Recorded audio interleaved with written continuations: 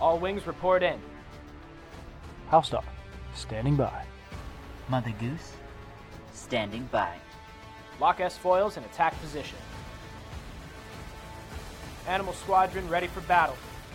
Hello there, and welcome back to the Animal Squadron podcast. I'm your host, House Dog, and with me, as always, my co-host, my Chewbacca to my Han, because I'm the cool one, and he's cool too, but he's also kind of furry, Mother Goose. Hi. You're right wait about a minute. me being furry. Wait a minute, Mother Goose, is that a Mynock hanging onto the Falcon? I think it just might be. No, that's not a Mynock, that's our good friend Tuck. Back with us again for another episode. He has somehow weaseled his way into our podcast. Okay, in defense of Tuck, I think weaseled is definitely the wrong word. It's more of he came on, we thought it was awesome, and begged him to stay. I could be call sign Weasel. That'd be kind of dope. We could be call sign Weasel. If they could see the text messages from after the first recording session with him, he definitely weaseled himself into this podcast. Mac just doesn't want to admit that he likes Tuck a lot and was happy to have him back. I do love Tuck. I'm so happy that now I have a thing where I get to talk to two of my best buddies like on a pretty regular basis for, like a pretty good long phone call, every couple of weeks. But, I created a group chat between us, and then immediately Tuck's first response was, "All right, what's our next episode, fellas?" That is exactly how I talk too. Exactly. But also, to be fair too, as far as we've been friends since we were 2, so I mean, I'm gonna be on here. Yeah, of course. Well, maybe Mynock is the way to explain Tuck then. Oh yeah. I'm a stage 5 clinger for sure. Well, see, that's why we keep him around, is because he just, at least he gets it. Yeah, no, I mean, for you, I insult myself, so it's all good. He doesn't know where Admiral Akbar's from, but at least he gets some of the jokes. Yeah, so what's your guys' I took thoughts? that personally. Does Admiral Akbar have a tentacle penis? Elijah, this cannot be part of the podcast. I think it's probably so he's a fish face, and just the smaller fish is his dick. This cannot be part of the podcast. This is like a Patreon exclusive. We don't even have a Patreon. Yeah, probably. Actually, you know what? Admiral Akbar, I mean, he's deep dicking for sure. So it's probably like a 14-inch long trout is his penis. Is what I think. This is a Patreon exclusive, and we don't have a Patreon. I agree with Tuck. You know what? We've asked for fan fiction before. I think this is a fan fiction we need as well. You know what? Good luck editing, because you're the one that has to edit this episode. Oh, I'm leaving it in. It's staying really? in. You want my mother to hear about Admiral Akbar's fish dick.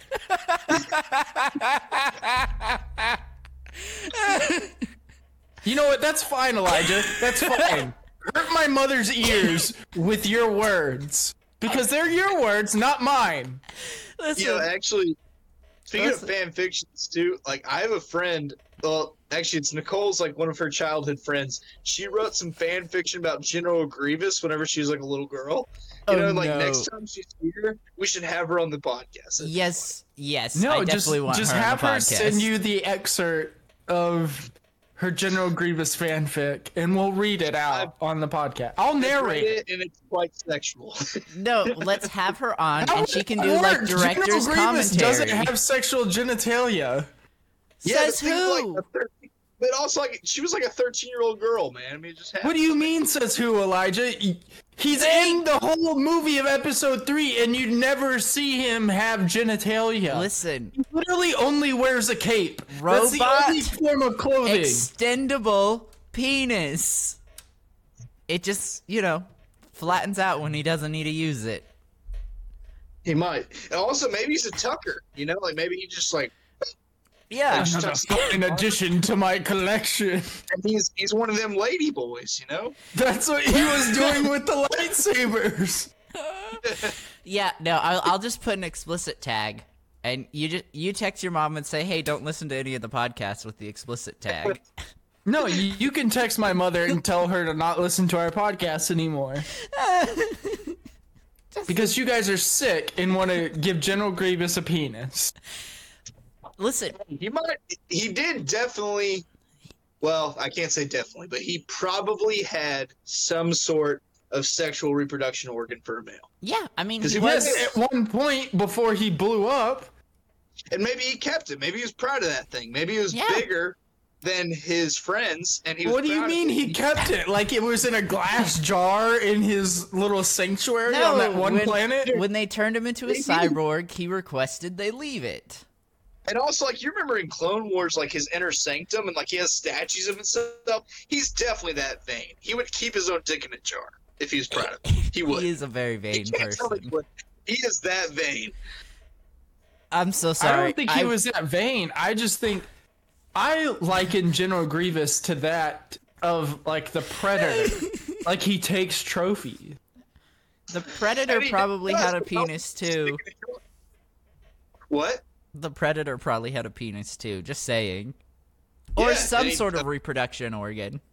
Once again, probably a big one, too. I mean, I hate you badass. guys so much. I really This wish is the worst. I really wish our listeners could see Mac's face right now. He looks so dead inside. I've never seen this. I am. You look guys out have of your ruined this face. episode for me. You guys have ruined this episode for me. The whole point of having Tuck on was so that I could have somebody that would understand both of us, and he has just gone so far left that I can't even control the problem anymore. Tucker doesn't even have a setup.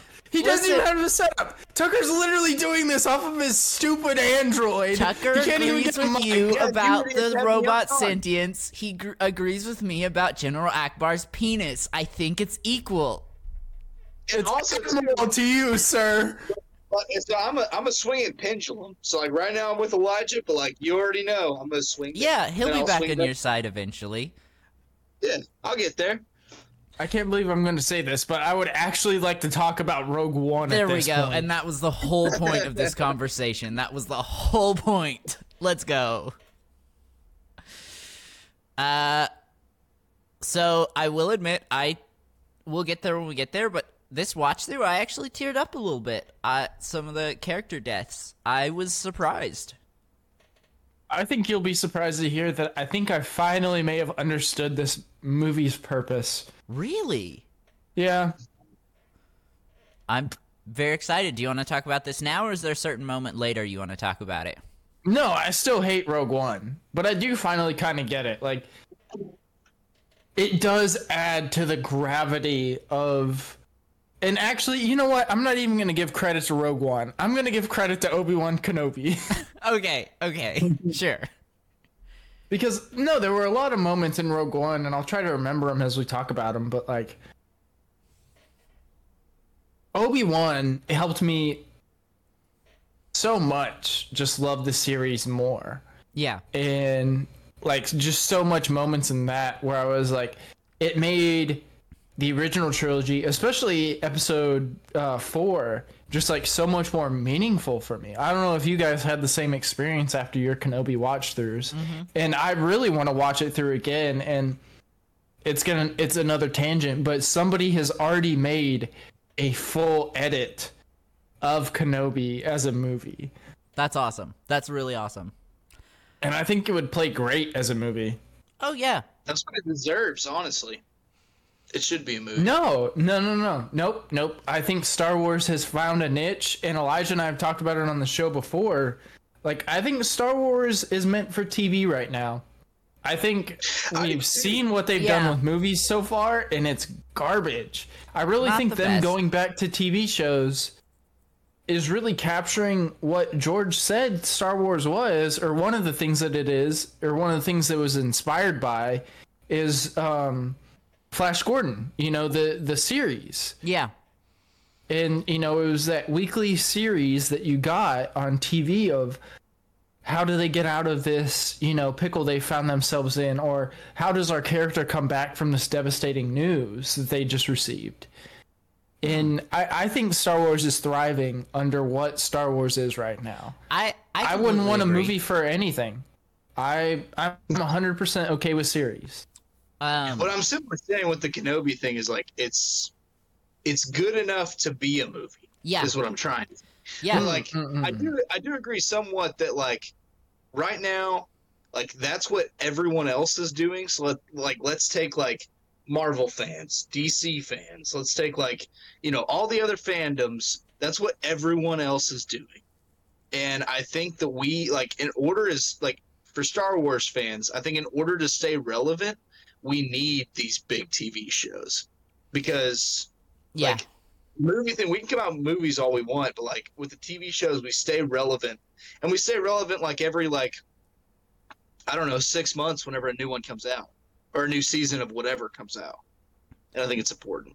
I don't think it's a matter of relevancy. I think Star Wars will always be relevant. I do too. But as far as being like the top dog in whatever it is, I mean, anytime anything comes out that's Star Wars related, I mean, you can even take Visions. Visions was kind of a quieter release, but I mean, you had fans like me, Star Wars fans like me, who aren't big anime fans, but like there have been times where I have sat down and watched all of Star Wars Visions at once, multiple times. Yeah. And there are certain episodes that I like more than others. The one that's the mirror of Qui-Gon and Obi-Wan fighting the old man. I forget what it's called. The Elder. Yeah. I love that episode. The episode that mirrors Anakin's story very heavily. Do you remember that one, Elijah? It's the very last one. I can look it up real quick.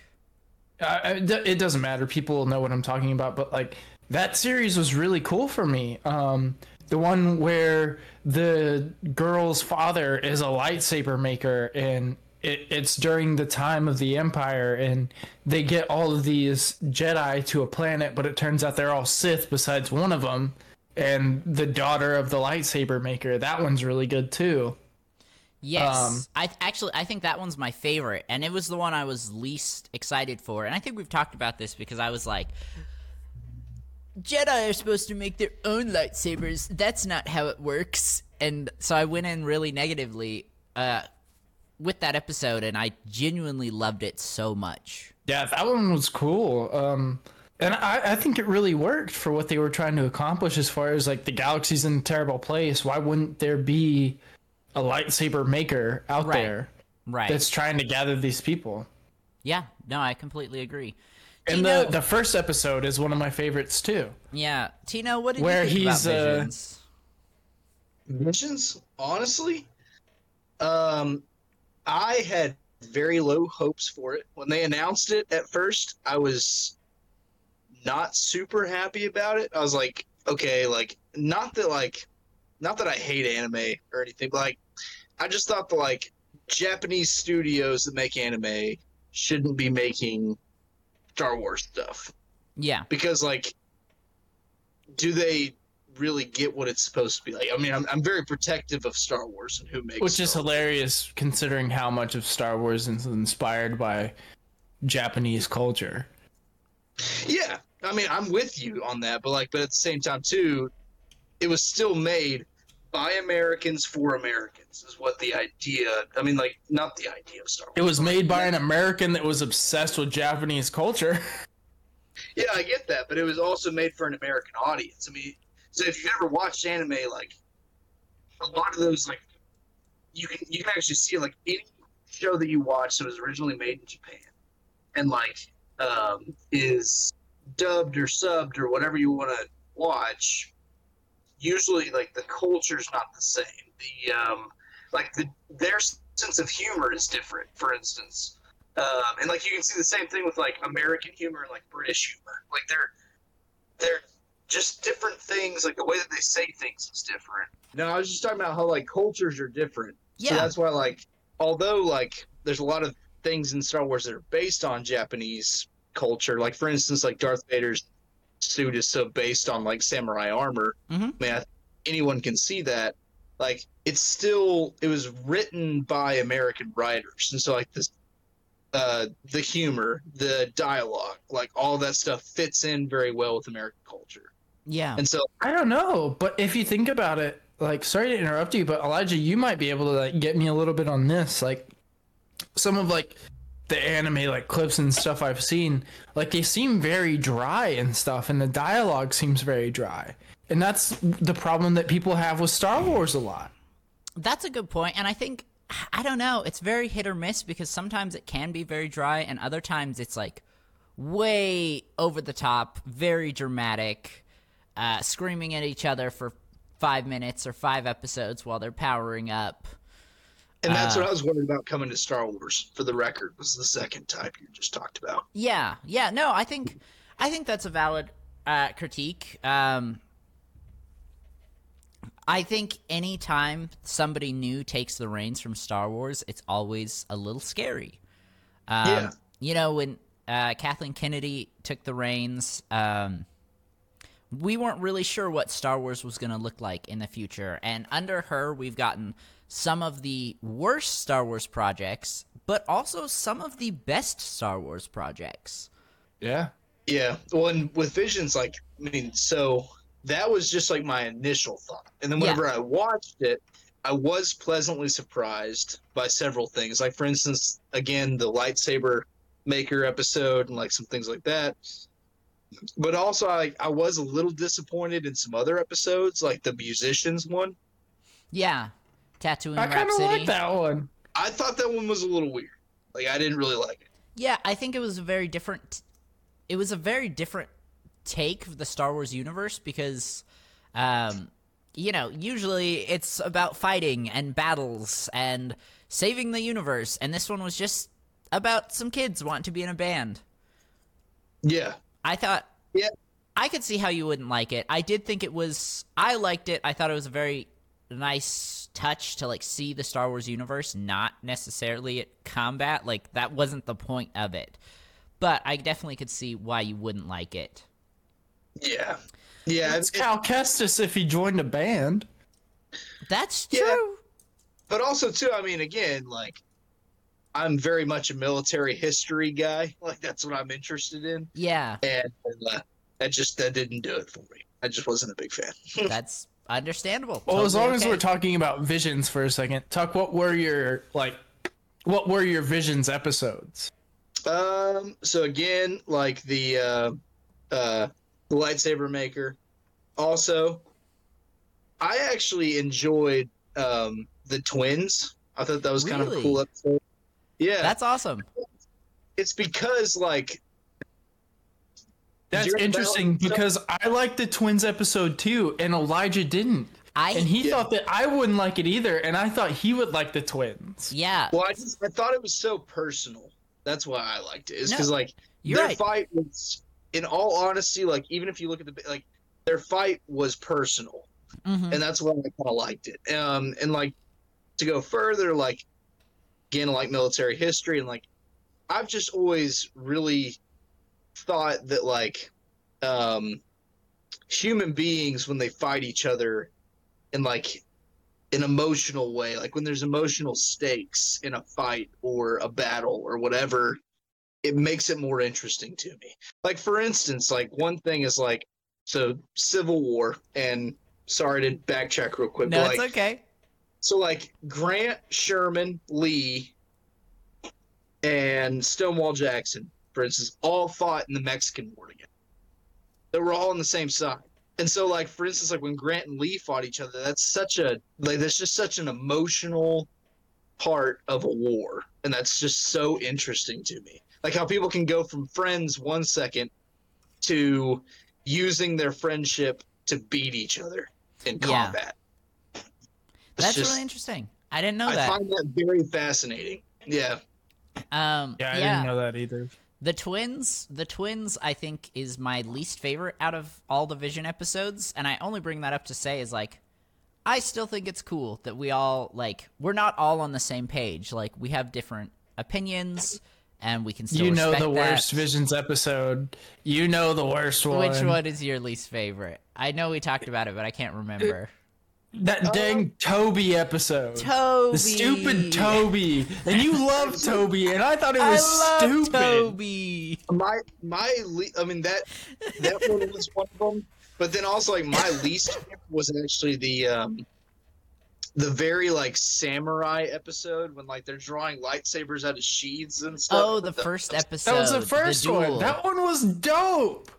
The story was good, but just I couldn't get past the lightsabers and sheaths. I just thought that was so dumb. Okay, but let me ask you this. How did you feel about the fact that the sheath, if I remember correctly, was actually another lightsaber? They don't say that in there. Oh, I might be wrong. Okay. I thought he, like, got his lightsaber knocked away, and then he pulls the sheath out, and oh, surprise, it's another lightsaber. I definitely could be wrong, it's just a though. sheath. It's just a okay. sheath. Well, Yeah. screw me then, That's I what- guess. That one seemed a little silly to me. Yeah, and No, that's- that one was so cool. That one, I love that one. And that's Yeah, my but whole also, point. like, Is, the combat was a lot of like not as much like stylistic as Star Wars should be, and it was a lot more of like just very like I don't know. I'm trying to like I thought the lightsaber in the sheath was dumb, and then like B, like the way that they moved just wasn't very Star Wars to me, and it was more like Samurai Jack. yeah. No, I get know what I that. mean? Ah. It was a lot of Ooh. like it was like slash move fast gone. Okay. Slash move fast gone. Talking like that- about... Wait, so you're Samurai talking about like Jack. whenever Phantom Menace happened and they slashed and then they ran fast down a hallway?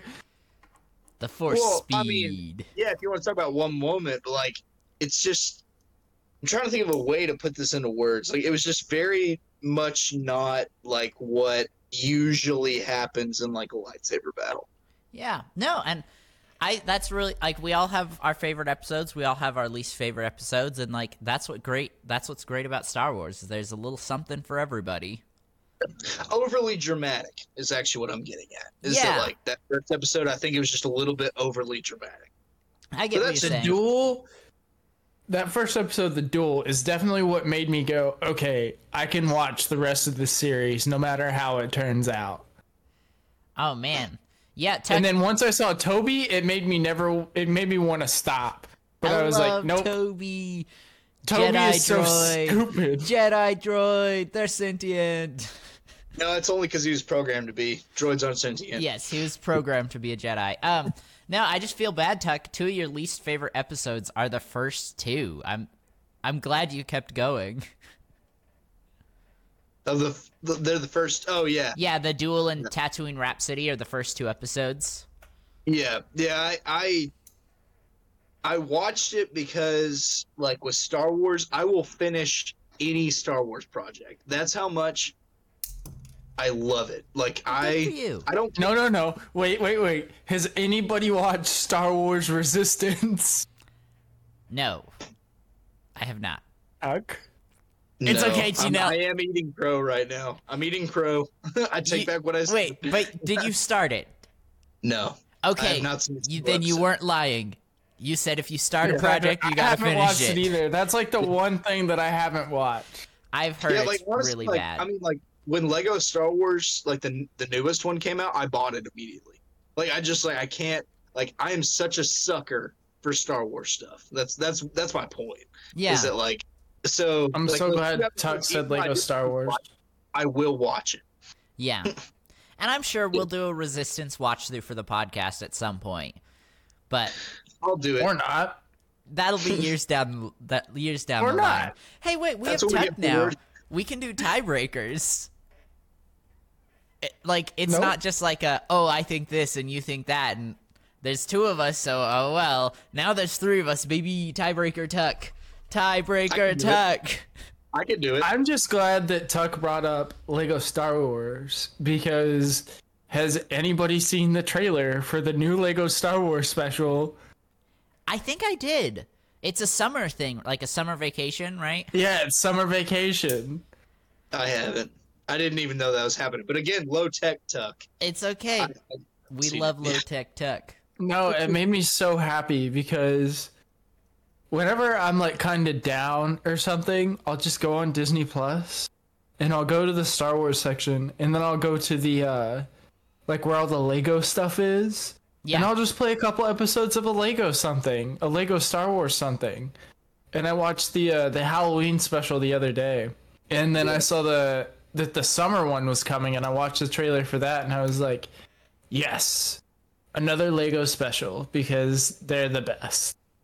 Well, and speaking of that kind of stuff too, you know what I watch every Christmas? I watch the really, really stupid, like original Star Wars Christmas special. Yeah. With like, it's like very 70s. Like it doesn't really look good at all, but like, I like it. Like it just like it's. You watch the holiday special? Yeah, dude. And then also like I watch sometimes too like the animated one with Boba Fett. Yeah. I love that. Like it's animated like the style of like the Grinch, you know? Yeah. And it's like long. I love that. I love it. Like it's stupid. I acknowledge it's stupid, but it's cool. Like Hey, It's funny because you know that the original holiday special, not the Lego one that came out a couple years ago, but like the original holiday special is not on Disney Plus. what? yeah, I find it on YouTube or wherever. Nice. You still have to YouTube it. Yeah. That's awesome. Okay, so I've got one last little tangent, and then we should probably get back to Rogue One. Yeah, considering we're like 40 minutes in and we have not even started the podcast yet. Yeah. So Taika Waititi. Sorry, I always switch the K and T in his name, but got confirmed he's working on, I believe, a Star Wars trilogy, or at least a Star Wars film. But he was, I don't know if you guys had heard about this story. He worked with Natalie Portman, on the new Thor: Love and Thunder, and he asked her, like, hey, I'm working on a Star Wars project. Have you ever thought about being in Star Wars? That's weird. Yeah, and so she He just... didn't know. Yeah. And she just hit him with the, I've been in the Star Wars movies. And he played it off like, oh, I forgot, but he may not have known. I don't know. Yeah. Well, honestly, I mean, maybe he just has never seen a prequel. Maybe, As weird as it sounds, maybe he's never seen one. And I hope... what? I do hope that if this does actually happen and he makes some films or a trilogy or just one, whatever it ends up being, that he does do a little research on the prequel era, sequel era, because I know it's going to be in an era that we haven't seen in the films before. I know that for sure. It's Old Republic, isn't it? I think so. Or they might even do High Republic, too. But I think he can do really, really good with some Star Wars films. But I just thought it was funny that he asked Natalie Portman if she wanted to be in it. Yeah, no, actually, I actually, like, speaking of Taika Waititi, his action comedy style is actually, like, one of the reasons why. I can tell you a bunch of reasons why, but he is actually my favorite director. So I am very excited. That's awesome. That's really cool. I've even watched a lot of his early stuff. Like, have you ever seen What We Do in the Shadows? No, but I've heard of it. It's supposed to be really good, right? They made an American show off of it, but the original movie it's actually a New Zealand, kind of British comedy movie. Oh, nice. And Taika Waititi, Well, he's from New Zealand, isn't he? Yeah, right. And it was one of his first big movies. Basically, it's he wrote it, he directed it, he stars it, and it's actually really funny. Like, I highly suggest it, and that's honestly what made me love Taika Waititi. And then also too, Mandalorian made me love him. Yeah. Thor Ragnarok made me love him. I'm gonna watch Thor: Love and Thunder tomorrow. I'll probably love it. I really like Taika Waititi and what he does. No spoilers. It's amazing. Absolutely loved Love and Thunder. I still haven't seen Multiverse of Madness, so That's good too, by the way. Yeah, it's definitely good. You should go check it out when you get the chance. Oh, I think it's on Disney Plus now. it is. My wife and I have a deal. That's your homework for after the podcast. You got to go watch the movie. No, I can't watch it. Can't watch it without her. That's the Wow. deal, man. That's very sweet. You guys are cute. Yeah, I'd rather watch it. I've seen so many spoilers at this point. I kind of know stuff. Yeah. Oh yeah. Multiverse Madness, I will say, like, it's exactly as was advertised. It is a superhero horror movie. Yeah. Or like thriller. Yeah. Like it's really good. It's a superhero film heavily inspired by horror, like classic horror. Yeah. I Um, really like it a lot. Yeah. Do I really care about Doctor Strange? Do I really care about Wanda Maximoff? No. Well, I do. I think they're cool. All right, That's boys. Rogue One.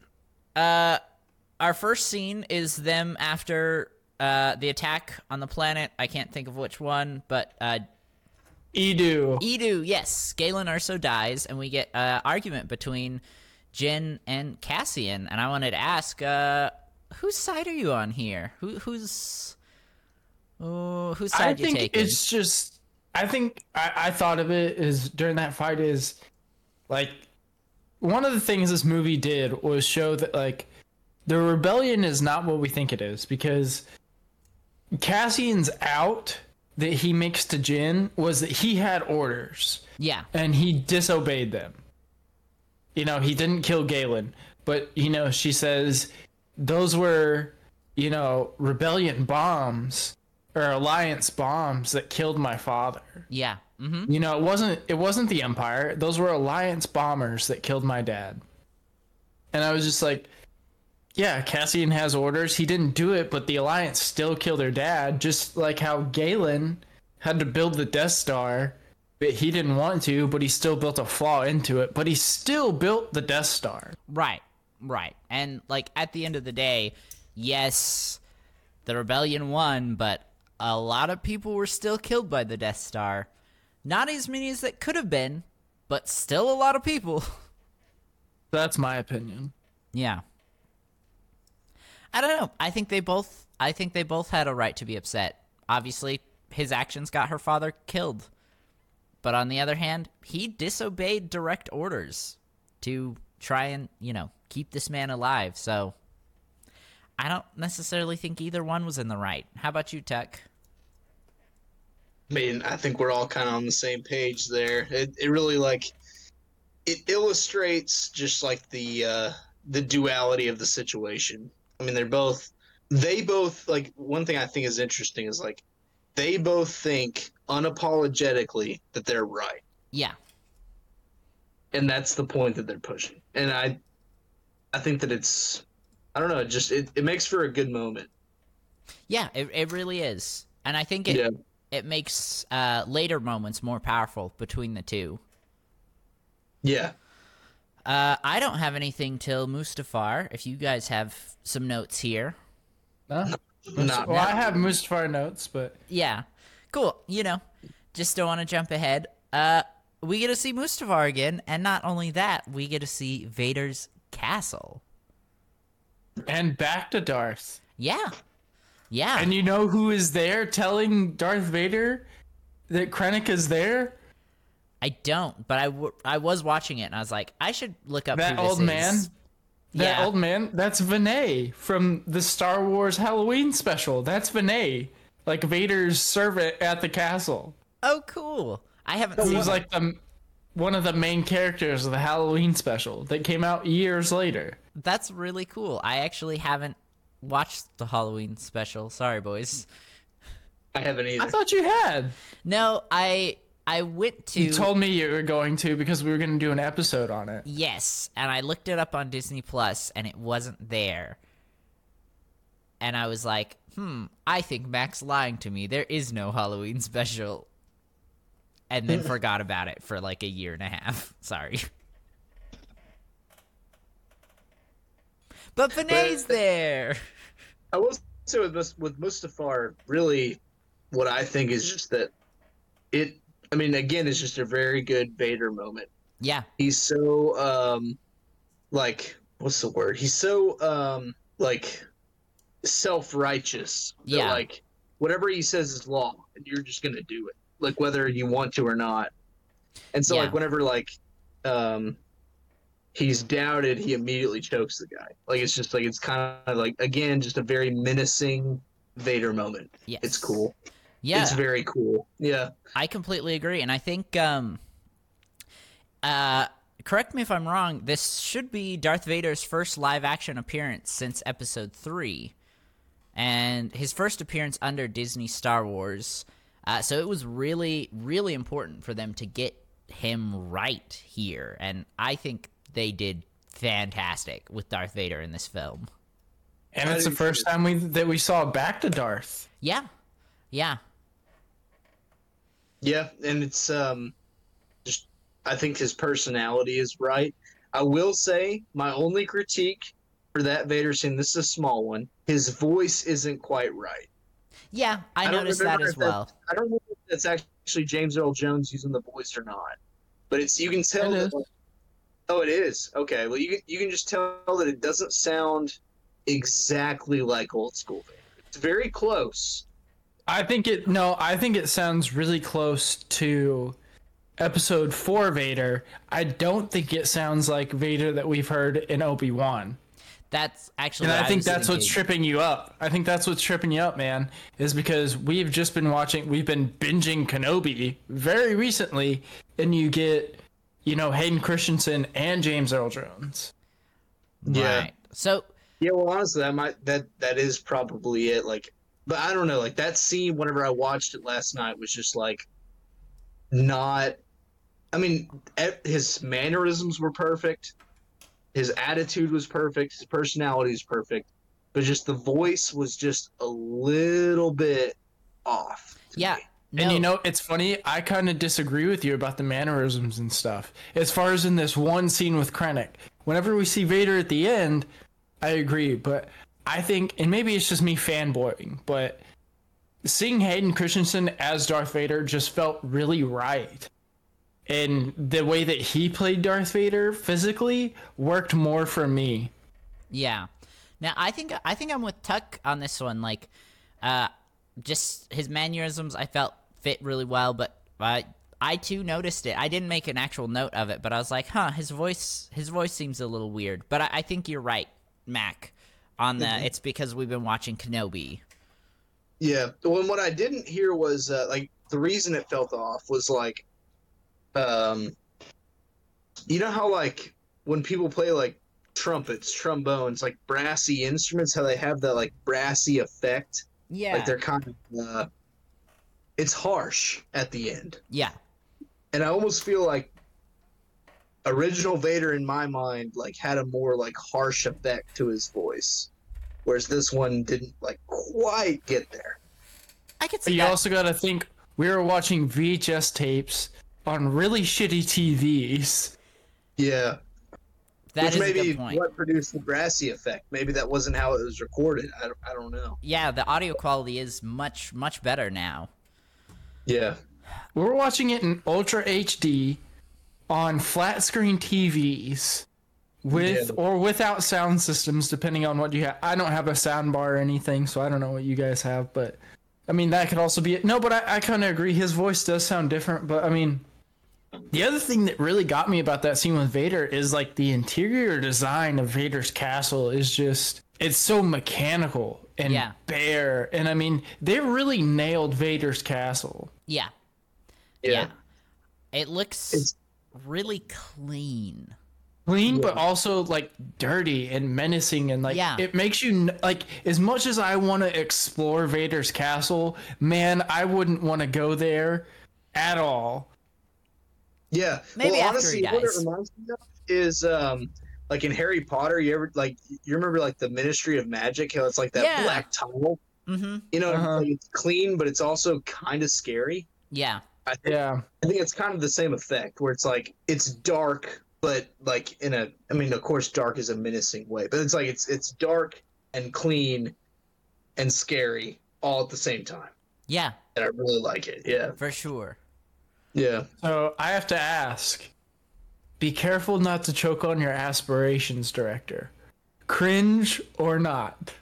It's cold. It's fire. I love that line. Top Honestly, 5 Darth Vader lines. I think honestly the way he spoke it, it's almost like he doesn't even mean it as a pun. He's just saying. I don't know. I thought it was one of those moments where it's this is Darth Vader being Anakin Skywalker. Because Anakin Skywalker would say some things like that. He would say some weird, funny stuff like that. Like, I think that's Vader coming out, or Anakin coming out in Vader whenever we hear those kind of things. Yeah, well, and, I mean, I do get that. And also like to revisit in the novelization of Episode 3, there's that scene when Anakin kills all of the Confederate elite. And during that scene, he makes a lot of puns like that as he's killing them. And I will say, like, yeah, like I do think like Anakin would have said that, but it's just the way he said it was just so much more like Cold, menacing, Yeah. and like it was a lot more like it wasn't Anakin anymore. It was Darth Vader saying it. Yeah. It was Darth Vader saying it, but it was definitely like an Anakin personality behind it. A little bit, yeah. I mean, and this is obvious, but like an Anakin that has been twisted. Right. I yeah. mean, think of Episode 3 at the beginning of episode. This is where the fun begins. Like, Yeah. they're literally in one of the biggest space battles of the Clone Wars. Right. And Anakin's like, oh, this is where the fun begins. And then 5 seconds later, clone troopers are blowing up. There's buzz droids on Obi-Wan's ship. Yeah. R4 gets his head decapitated. Yeah. Rest in peace, R4. You will be missed.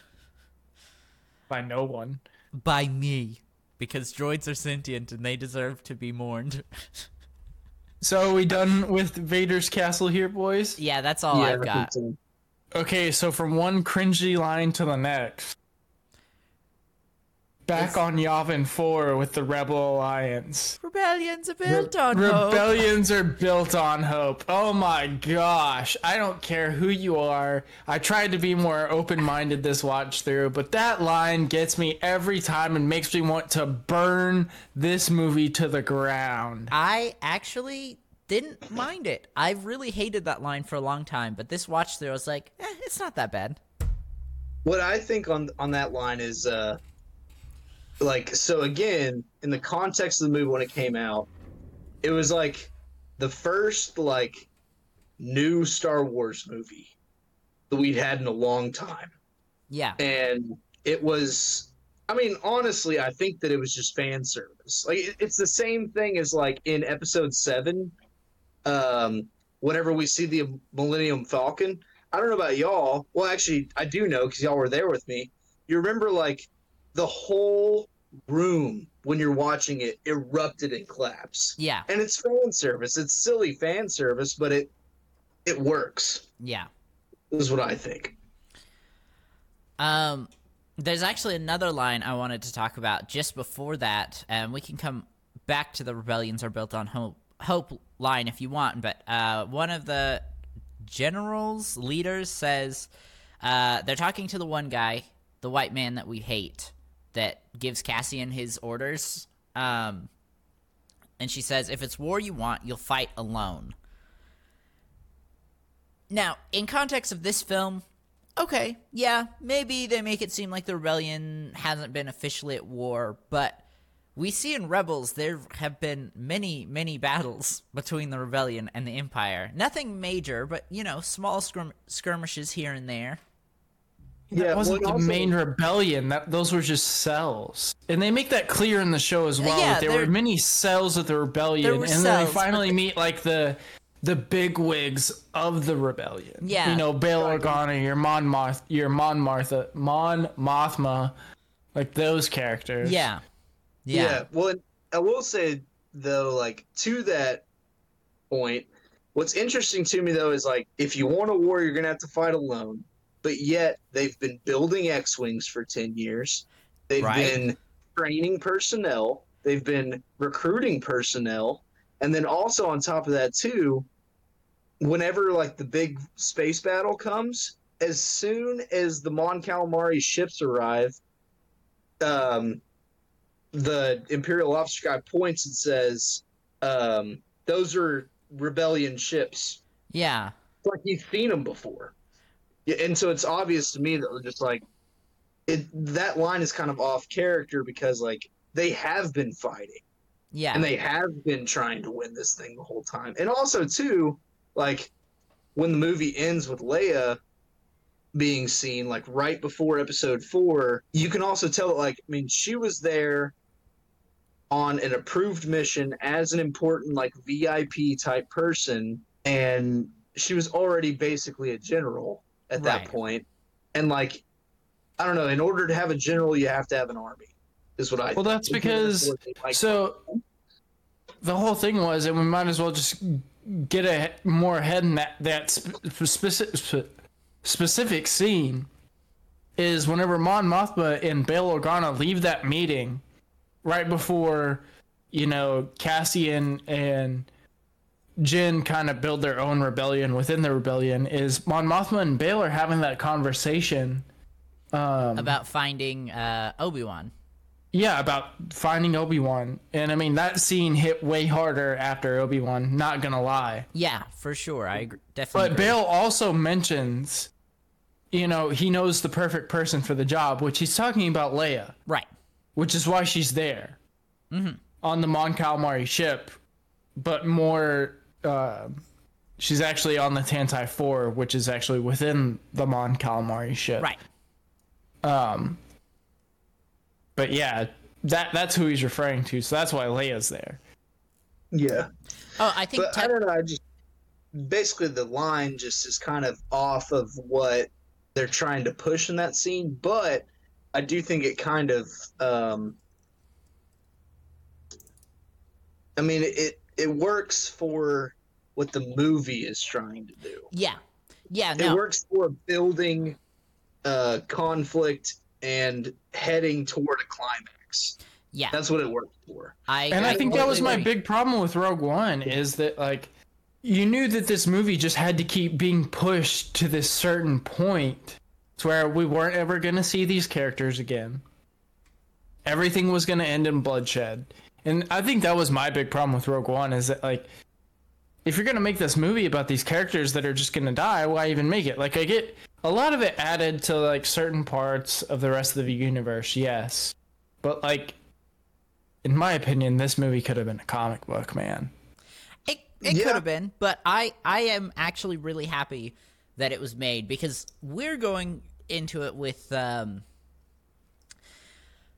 looking at it from our perspective of growing up with Star Wars, but there are going to be millions of people who are going to watch Star Wars for the first time, you know, kids who are, 5, 6, 7 right now, who are either starting to watch it or almost old enough to watch it, who are going to watch it in a chronological order, episode 1 to episode 9, and they'll see Rogue One with fresh eyes, not knowing what happens in 5. I almost said 5, 7, and 8, but 4, 5, and 6. Yeah. So I think this will be a really important movie for them. And Tuck, you had Nicole watch them in chronological order, right? Yep, that's how I like to watch them. So did you do 3 Solo, Rogue One, 4, or did you skip Solo and Rogue One? No, I did 3. I think actually, chronological order, again, like, I think is a little bit loose, but, like, I think we watched 3 Clone Wars, or no, I'm sorry, we watched 2 Clone Wars 3, and then we watched, I want to say Rogue One, then Solo. Okay. But anyway, yeah. But so she watched Rogue One before watching episode 4. Yes. Okay. Because there's a lot of questions, and that's why personally I like Rogue One, is because I acknowledge that honestly it is kind of a one-dimensional movie. Yeah. Yeah. It is a little bit fan service, and it is a little bit like not truly a deep Star Wars project, but I think what it does, and what it does very well, is clearly answering some questions that you would have if you watched episode 4 and that was it. Yeah. If you watched episode 4 and that was it, you didn't know anything else, I think the first thing you should watch after that is Rogue One, because then you understand, like, you know, why is there a random hole in the Death Star that a space wizard can hit with a torpedo? Yeah. Like, and you can understand, like, you know, like, who is Darth Vader? Why are we so afraid of him? And, like, what is the rebellion? What is the Empire? And I think the Rogue One answers a lot of those questions. Even though, like, the characters honestly are a little bit expendable and the movie is one-dimensional, it still is important to watch it, is what I think. Yeah, I completely agree. So what did Nicole think? Like, did you talk about Rogue One and Episode 4 and kind of their connections at all? I tried to hide a lot of that stuff. Yeah. I tried not to. Did she understand, though? Like, I don't mean to make her sound like an idiot, but, like, whenever you watch Rogue One and then you watch Episode 4, was she, like, able to understand if those movies happen, like, literally within moments of each other?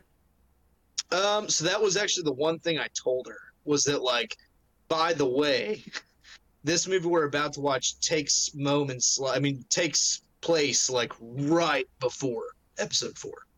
And she was like, okay, cool. And so we watched Rogue One, and then so that was the one thing I had to say. And that's because, again, like, you don't really get that many, like, you see Bail Organa again, for instance, but other than him, there aren't really a lot of characters that are still alive when Episode 4 happens. So, like, I think it's very important to, like, I just explained that one thing, that, like, it's right before. And she watched it, and actually, like, one thing she said, as far as Rogue One does, is, like, I don't know if knowing that, like, where the Death Star's weak spot comes from really mattered, watching them in that order. Because then, like, it just made sense. Like, okay, we knew there was a weakness. They exploited it. But one thing she did say was that, like, basically, Rogue One, what it does is, like, it really establishes Vader as actually, like, intimidating before Episode 4.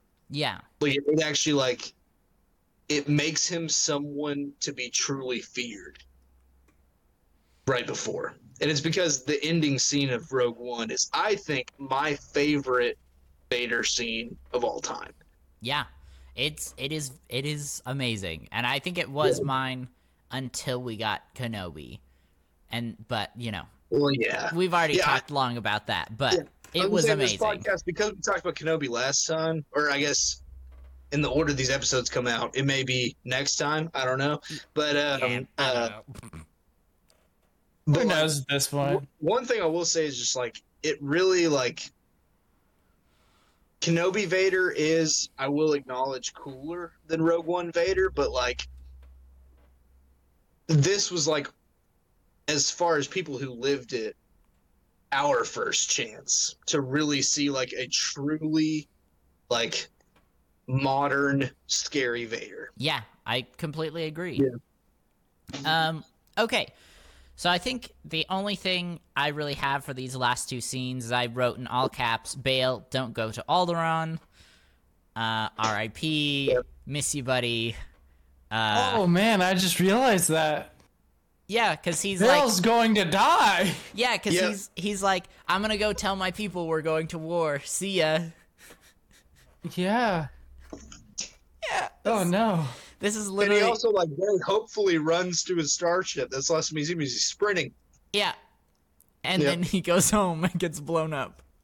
Damn it, Elijah. I'm sorry. Someone had to say it.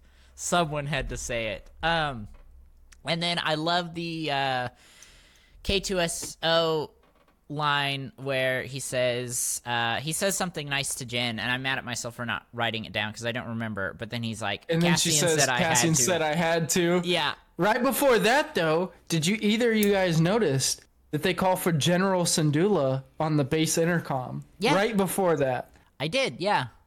That's interesting. No, I didn't notice. Who's General Syndulla, Tuck? Who? Yeah. I like to play this little game with Elijah where he, like, says things after I make statements, and then I say, well, who's that? And he's like, oh yeah, and then he doesn't know who it is. I mean, I will do a little bit of fan service and say, I don't know, Mac, please tell me. That's nonsense. That's what Elijah does. I already know who General Syndulla is. Boy, I also know, but are we sure which one they're talking about? That's true. It could be either one. Yeah, because No, he's too young. He's too young. He's still a boy. No, I'm talking about her father. Because Oh, yeah. I don't know what happens. I haven't finished Rebels, so maybe he gets killed off. But as far as I know, he's still alive. Who are you talking about, Tuck? Because obviously Elijah and I both know. again, I only watched 2 seasons of Rebels, and like I know that they're one of the main characters, but I've forgotten that was like 3 years ago. It's General totally, Hera Syndulla. It's totally okay, Tuck. I forget who characters are all the time. Yeah. No shame. No shame, Tuck. Wait, she made it general and imperial? Like in the Empire, she was a general? No, Rebel General. General? Is Tuck high right now? Oh, yeah. It's okay. No worries, I Tino. thought we were talking Empire for a second. I'm sorry. Yeah. No, they're still on Yavin 4. Right whenever Jin leaves the meeting, and before Cassian meets up with her, and everybody says we're gonna do a rebellion within the rebellion, they call for they call for General Syndulla on the intercom, Right. on the Yavin 4 base, and we can only assume that they're referencing Hera, yeah. because we do see Chopper in this movie as well. Do we? Did I miss it? Chopper's in Rogue One.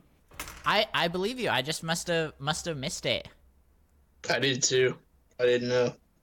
Okay, so timeline-wise, like release dates, Rebels versus Rogue One, like which came out first? Rebels One. because Oh, was it? Rebels because Rebels is on Disney XD, Gotcha. which probably only maybe like 1 or 2 people Had watched. that listen to this show may know what Disney XD is, but which Disney XD was actually a later form of Disney. Wasn't it Disney X? Jet It used X, to I come think. on. Yeah. Yeah, it was like Disney Jet X or whatever that used to come on Saturdays, and they played old cartoons like Okay. Power Rangers and So Yeah, wasn't it basically meant for like Disney, but like not little kids? It was Yeah. kids. it was for tweens. Yeah. Disney X or Jet X, whatever it was called it was for tweens. They had that one show, was it Chaos? Do you remember that one? That seems where familiar. they would go into the card game and they became the characters that they had. yes, I do remember that. Chaotic. It was called Chaotic. That show was dope. Okay, so I looked it up. Rebels first aired in 2014 and last aired in 2018. So technically before and after Rogue One. But Tuck was only allowed to watch Bible Man, so he doesn't know about Disney Jet X or It's okay, X or Tuck. whatever. I was also only allowed to watch also, Bible Man. Say what you will, is still something that I find interesting. It's like, to be honest with you, writing's terrible, acting's Awful. terrible. Awful, yeah. CGI's awful. If you are someone who didn't grow up with it, you probably shouldn't watch it because you'll be deeply disappointed. Yeah. But as someone who was like 4 or 5 years old, I loved it. But also, like, I was very simple at 4 or 5 years old. Yeah. The only thing that I still think is cool from that age, Bible Man, still lame as hell. It was lame as hell whenever I was 4 and 5. The only thing that's still cool is like the special episodes of VeggieTales, like the Pirates episode and the Lord of the Rings episode, Yeah. like the VeggieTales specials. Like those are still Lord dope. of the Beans. And actually, those were actual movies. Yeah. Yeah. And like Jonah, you remember that one? Like the Mhm. whale and all? Yeah. That was the Pirates one. Yeah. The Oh, yeah, pirates who that is don't the do Pirates anything. one. Yeah, you're right. You're right. Yeah. Yeah, those are dope. Yeah, but I'm with you, Everyone Tech. should I'll watch get down to it. some Bible Man. Yeah. Bible I Man mean, sucked. That nostalgic value. Oh yeah, no, Yeah, Bible I mean- Man sucks. But I'm rocking with Bible Man, and Yeah, Bible Man's I grew rocking up with in a me. very conservative household, and I stand by Bible Man because he did quote scripture to me, and he did his job of like teaching me what the Bible says, Yeah. even though it's You know what? You know who would beat up Bible Man? Larry Boy. Larry Boy would crush Bible Man. Larry Boy versus Bible Man. I don't know.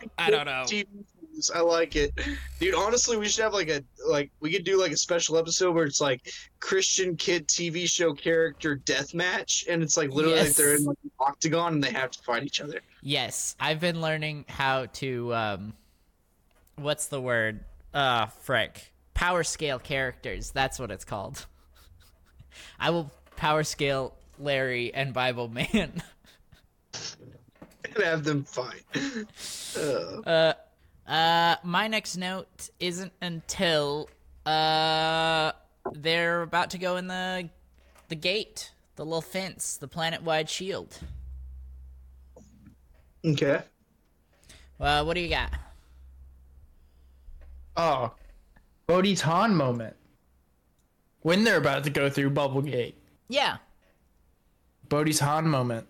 I like that. What does he say? Whenever Han's talking, so it kind of mirrors in episode 4 whenever they're trying to break Leia out of the prison or the detention level, and he's talking to that guy on the intercom, and Bodhi's talking to the guy on the intercom to try to transmit codes. Right. It's very similar. I see it. My note was they're talking about if it doesn't work, they're all gonna die in the vacuum of space, and K2SO. But not me. Not me. I can survive in space. Dude, he is my favorite character. If K2SO wasn't in this movie, I would have never watched it. Besides the original time watching it with you guys. Yeah. Well, I'm glad. Not even for this podcast would I have watched it again. That would have been a Tuck and I solo episode. Yeah. Yeah. Sans Mac. Yeah. No, K2SO, I will say, is actually, yeah, he is my favorite droid. He really is. It's him and then BD1 from Jedi Fallen Order. Yeah. Thank you. Yeah. All amazing droids. I can't remember if we talked about it with you, Tuck, or if it was on a different episode, but we definitely got to do a top 5 droids ranked video. Yeah, I'd love that. It may have been an after show talk with Tuck. Possibly, or And it might also, have I been. would love it if it really got very serious and at the end we're all yelling at each other. At each other for who's the best droid. Yeah, for sure. Yeah. For sure. Okay, I just labeled this section prep. That's literally all I wrote in my notes was kind of them landing on the planet, breaking up into teams, setting the bombs, getting into the building, like pre-Battle of Scarif. What are your guys' thoughts about this section? I think is Jin makes that big speech, right? Oh, She's yes, like, the well, speech. We'll take the chances as chances come, and whenever the chances run out, well, I guess that's it. And I was kind of like, they knew it was a suicide mission from the start with the way she makes that speech. And then her and Cassian and Bodhi have that talk. They're like, Bodhi asks, he's like, well, what's my job? And Cassian tells him, you just keep the engines running. You're the only way we get off this planet. Right. And I'm like, but Jin's speech, literally, what does it mean? What's the word I'm looking for whenever you're saying the opposite of? Not correlate, but... I'm not sure. Yeah, I mean, basically, she's telling them they're all gonna die. Yeah, but Essentially. I felt more of it was a we win or we die, this or that, not necessarily 100% we're gonna die. Yeah, but I mean, it was very suicide mission from the start, and then they tell Bodhi you just keep the engines running, buddy. Yeah. Maybe it's just because that's pretty much all Bodhi was good for. He got the message to him. He's just a pilot. His character has kind of served his purpose at this point. I think it was a little more than that, because I think it gave them, not just Bodhi, but it gave everyone a little hope. Hey, there's the pilot staying on the ship to get us a way out if we make it. We win or we die. Yeah, but Bodhi kind of sucks at everything besides being a pilot. Hey, they couldn't have won without Bodhi. He was important member of the team. The way your voice went right now reminds me of that video where it's like, it's ma'am. So, just side note. And then one of my last things is this Scarif or Florida Keys? Because I can't tell. I like it. I thought the setting for this battle was really cool. I think it's something we haven't really seen yet, at least at that point in Star Wars. A nice, like, jungle beach. Yeah, and with the tropical troopers, that was kind of cool. Yeah, and The shore troopers. What? The shore troopers, very cool. Yeah. Did you guys know? So the shore troopers, I saw a video on this recently. That was actually a special duty for the stormtroopers. Like you had to go. Yeah, you had to go and you had to be eligible for the program and like test into the program. And then like it was a special duty. that's really cool. Also, you had to be an officer. No, you could be a sergeant. Is that NCO or is that CO? I don't know as far as Imperial ranks, but the lowest ranking person in Shore Troopers was a sergeant. Yeah, but I guess I thought that was still an officer. It might be as far as the Imperials go. I don't know. Yeah. I don't know my Imperial ranks. Maybe. Yeah. You guys know so much more about the military than I do, so. Yeah. Well, unfortunately for me, the military I know about is Old. mostly pre-Civil War, so that Yeah. was like over 150 years ago. So, Gotcha. and that's only American. Is really Yeah. the only thing. Okay, I think the only note I had before the battle really starts is K2SO violating that other K2 unit. Yeah, the other security. Well, not just that, but how do you guys feel about how they used whenever they were scoping out that one part of the base before they were about to blow up the like set off the explosions? They used like the old binos, but like the visuals. Yeah. Like it visually looked like the old binos that we see in episode 4. I liked it because, like, while our technology has obviously changed and gotten better, this is moments before episode 4, so obviously they'd be using the same technology. I think it's always a gamble, though. I mean, I'll leave this as an open-ended question for both of you guys, but like, I think it's always a gamble because, like, we know that's how Star Wars binos always work. Is they always kind of look kind of grainy because, I mean, that's how they looked like whenever we saw them in the old trilogy. Yeah. But would it bother you so much if maybe they looked a little bit better? Or does Star Wars binos always have to have kind of that grainy image that we've been accustomed to? I enjoy the graininess, but also I wouldn't be upset if they were clearer. Yeah. But yeah, I do enjoy the graininess. I think it's kind of fun. Yeah, I think I'm with Tuck on this one. Like, I think it works. I'm happy it's here, but I probably wouldn't be too upset if they changed it.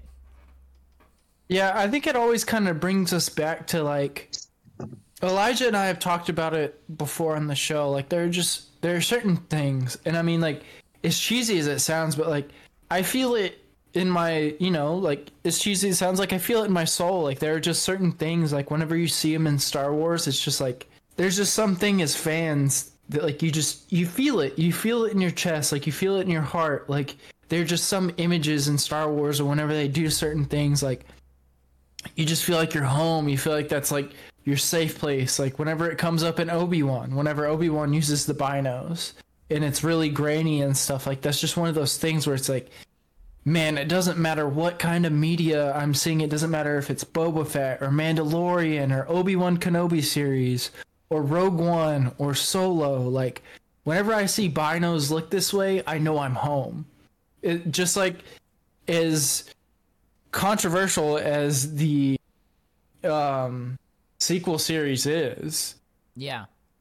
Whenever that trailer came out, and we can all remember it because we all watched it together. We all remember whenever it came out. We may not have been together for sure or not, but whenever we all first saw that trailer for the sequel series and we heard Harrison Ford say on board the Millennium Falcon for the first time since, the 70s and say, Chewie, we're home. Mm-hmm.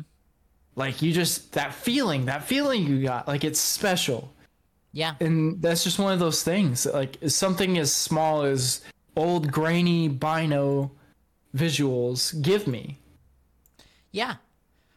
No, I get it. That was a very long tangent that I just went off of It's okay. something that's not very important. It's the feeling of Star Wars.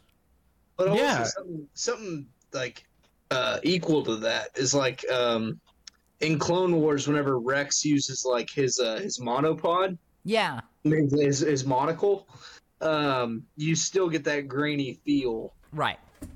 and it's also Yeah. like it's cool. And then also like for me, like another thing, like just visually, one thing I really like is like, and again, I'm a prequel kid.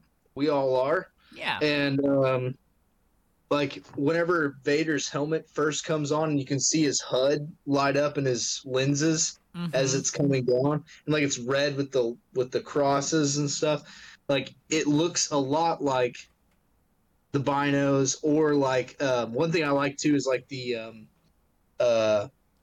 maps whenever like in Rogue One they're plotting their attack or whatever, and it's those weird like geometric shapes like just flashing across the screen. Yeah. I love that. I love it. I think it's really cool. And also I'm a sucker for maps, but it's really cool. I get it. I get it. It's really No, cool. it's just it's those feelings you get. Yeah, for sure. And then we get the bombs going off. Yep. Right before the bombs go off. Right before and it's the something bombs that we go always off. mention. Sorry, I always have to do it in every Star Wars movie. Of course. They talk about it, and we've done it since we started the show, Elijah. The stormtroopers that always seem to be together and are talking. Whenever Chirrut, Yes, I know Chirrut exactly is what taking you're out talking about. the troopers together. These two troopers are walking together, doing their normal patrol on the beach, and one mentions to the other. He says, "Hey, I don't know if you've heard, but the T-15s are obsolete." Yeah. And you and I always talk about the T whatever number they are in whatever series we're watching. And I just saw it and I was like, I kind of thought about it today whenever I was watching it, because I'm not going to lie, this second half of Rogue One was kind of rough for me. I didn't really want to do it. But I heard that line and I was just like, it made me think about the podcast and where we're at now. And now Tuck's on the podcast and it's great. And I love it that like another one of our best friends is here to like Talk about experience this this thing we with love. us, and like Yeah. and how long we've been doing the show and how far we've come. And I was just like, I thought back to like our really early episodes and I was like, we used to point out the T whatever lines, and like I'm not gonna lie, it really made me sit down and think about it, and I was like, man, we've come a long way. We really have. We really have. And we still have a lot to go. Yep. So yeah, then we get the bombs going off, and this is actually one of my favorite moments in this film, because we get it from the perspective of the Imperials. They're in their control room or whatever. They're chilling. It's just a normal day, and then all around them, bombs just start going off, and everyone is just silent and speechless until Krennic, tells them to, get moving, whatever he said. I meant to write Deploy the Harrisons. deploy the garrisons. Yes, and he gets everyone going, but that moment just felt so real. Like you could feel the shock and terror in that room. Does anybody else remember that meme though? Yes. Deploy the Harrisons. It was just a visual of like stormtroopers running through the water, but their faces had all been replaced with Harrison Ford's face. Nice. Nice. Yeah. Yeah, Tuck, To you can that say something? point was like what I liked was like whenever he says deploy the garrisons, he fell down and like you can just see the panic in his face. Like he's absolutely a military officer losing his mind because like they're being beat down by these rebel scum, these like what they think of as inhuman, incapable apes. Right. are absolutely crushing them for a second, and he's just like, deploy the cars. Like he's absolutely panicking, and I love it. I think it's really well. cool. I think not only that, but like I think whenever you think about, the Empire in and of itself, like you think it's all these really strong military minds, and I don't really think that's the case. I think there's really big figureheads, and then behind them are like these military minds that Tuck talks about, like, Krennic and Tarkin and a couple of the others that we see. But like for the most part, when you think of the original trilogy, like the top leaders in the Empire that we see, like these officers, they're just bumbling idiots. Yeah. And I really don't think that's for comic relief or anything. I think it's to show that like the Empire was just, it was the grand machination of Palpatine's plan. But he also just put these people into power and was like, hey, you're now the leading officer of this whole garrison, and you just need to figure it out. And I think that really shows, especially in this scene, because Krennic obviously has military background by the way he acts, because if you look at the explosions and you look at his reaction, he can immediately tell that, this just wasn't an explosion that happened at the fuel depot because stormtroopers were gassing up the tank, and one of them dropped his lit cigarette on the ground and it blew up. No, that's not what happened. This was a direct attack by, terrorist forces, which to them are, the rebels, because the explosions, the way they go off, is a very key indicator that they were attacked. Yeah, it wasn't just one explosion. It was multiple explosions all over the place. Well, and if you look at the explosions, they're timed. Yeah. So you can see the movement and you can map where most likely the rebels' position are now. Right. Because the way that the bombs go off, which is exactly how a terrorist strike moves. You can tell where they were first on the way that the timing of the bombs goes off. Because obviously your first bomb was set first. Will set first because they're moving along the path of the bomb so they can get clear of the blast path. Right. And that's why, like, honestly, that whole scene, that whole, like, fight over the force field scene, to me is just very, very, like, picturesque and accurate of what, like, a classic naval toe-to-toe battle looks like. I mean, I really think that that's, like, very, again, just as a military history guy, it's just, it made me happy because of the way they coordinated that scene. Yeah. It was very much like, what movie is it? I want to say it's called On the Far Side of the World. But anyways, it's a movie about like this British officer, and he's chasing this French ship in this darkness and in this like open water of like the Napoleonic Wars. Yeah. And they're chasing each other, they're firing at each other, they're playing chess. Just like over and over you see that in that movie.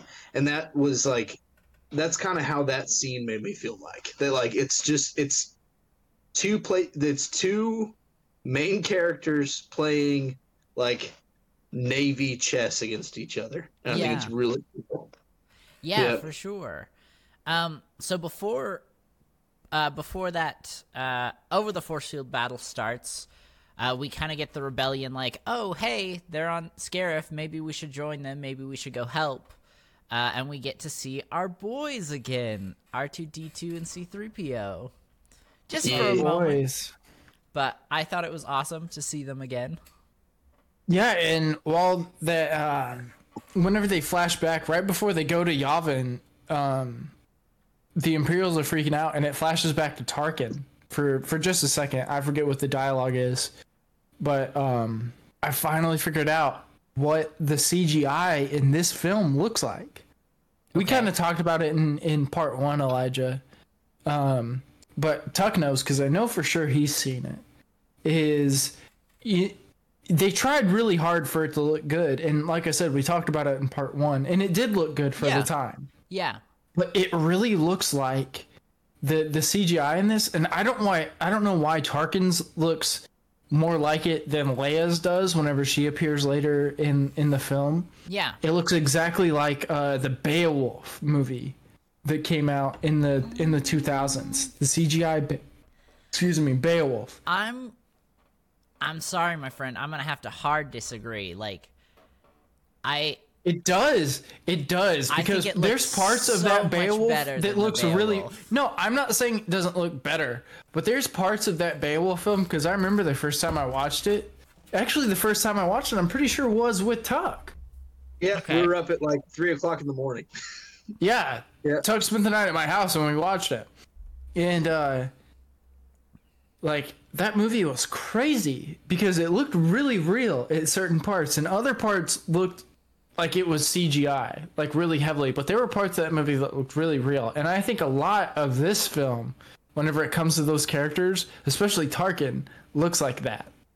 Honestly, I will say I disagree. Like Tarkin, I think looked more real to me than Leia did, and yeah. it's because like the CGI Leia, I felt like had like more makeup on, for instance, than the original character. Like you can, like her the color on like her cheeks doesn't look the same. No, it's a lot more red. Yeah, and I think that for me is what kind of like, as far as CGI is like, okay, yeah, like this is a little bit too, they're trying a little too hard.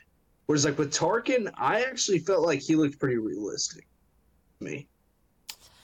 Yeah, I don't know. I never really the CGI for those two characters never really bothered me too much, but I don't know. I'll have to go. I will go watch Beowulf again and like try and compare the two because I haven't seen it in so long. I try to watch it every once in a while. That movie's so good. Yeah, no, honestly, it was such a like. I remember whenever me and Mac watched it for the first time, we were like, 16. So this was close to 10 years ago. Yeah. And it was just such an unreal experience. Like it was just like, wow, technology's come this far. Like it was Well, just no, like, even when we were watching it, we were both like, we couldn't figure out during a bunch of different parts. Like there were parts where like we thought it was half CGI and like half real actors. Yeah. yeah. Well, and that's why I really like. I mean, whenever we watched it, I want to say that's like the first movie that I can really remember confusing me like that. Like other than that, movies before I'd been easily able to tell if it's CGI or person. But like that was the first movie that I was like, holy shit, they finally done it. Like they've basically been able to replicate my human vision.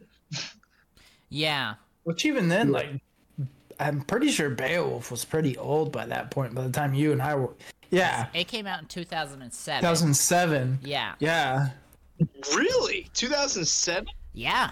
yeah. Oh, dude, we're watching it in like 2013, Yeah, around then. and like we were just like, holy crap, that's crazy. Okay, so we have, I think, officially gotten into the Battle of Scarif. I have a few notes, but I mean, overall, I really, really enjoyed this battle. I mean, the constant switching between like the battle on the ground to the battle above the planet to Jyn and Cassian and K2SO, like infiltrating the base, like. I felt like pacing was really good. The action was really good. I really like this. This might be one of my favorite battles in Star Wars. Really? Yeah. I like seeing AT-ATs again. That moment where the AT-ATs come out of the smoke is The mist, amazing. Yeah. I was gonna say like really my only notes were like that battle was just, it was kind of cool because like it just kind of illustrated how like the ships above and the people below like work together for the common cause to get the plans. Like it just kind of like in a very basic way it illustrated the point of getting the plans. Well, and I saw a thing the other day that was like the Battle of Scarif is what inspired Han and Admiral Akbar to come up with a plan for Jedi. Like using a stolen enemy ship to go through Oh yeah. a base that's fortified by a shield and make entry into a planet. Yeah, okay, that is a really good point. There's a moment during the battle where they're above the planet and the little complex that opens and closes the shield around the planet, where like 50 or 60 TIE fighters just fly out at once from the same hangar, and I was just like, there's so many of them. So many TIE fighters. Yeah, well, and back to there's a shot where you can see how many TIE fighters are in those hangar bay. It's really quick. It's whenever they're entering the shield gate, or our heroes are, and you get to look in one of the hangar bays, because I saw it too today, and I was like, man, that's a lot of TIE fighters. Yeah. Sorry, Tech, what were you saying? Oh, I was just saying, in that part, I just thought it was really cool. Like, speaking again about the nostalgia thing, like with the binocs and the monocles and all that stuff. Like, the TIE fighter noise is forever something that, like, to me just is Star Wars. Yeah. Like, that TIE fighter, and that's why, like, that I cranked it up whenever I like saw the TIE fighters coming out. I cranked the volume up because I wanted to hear them.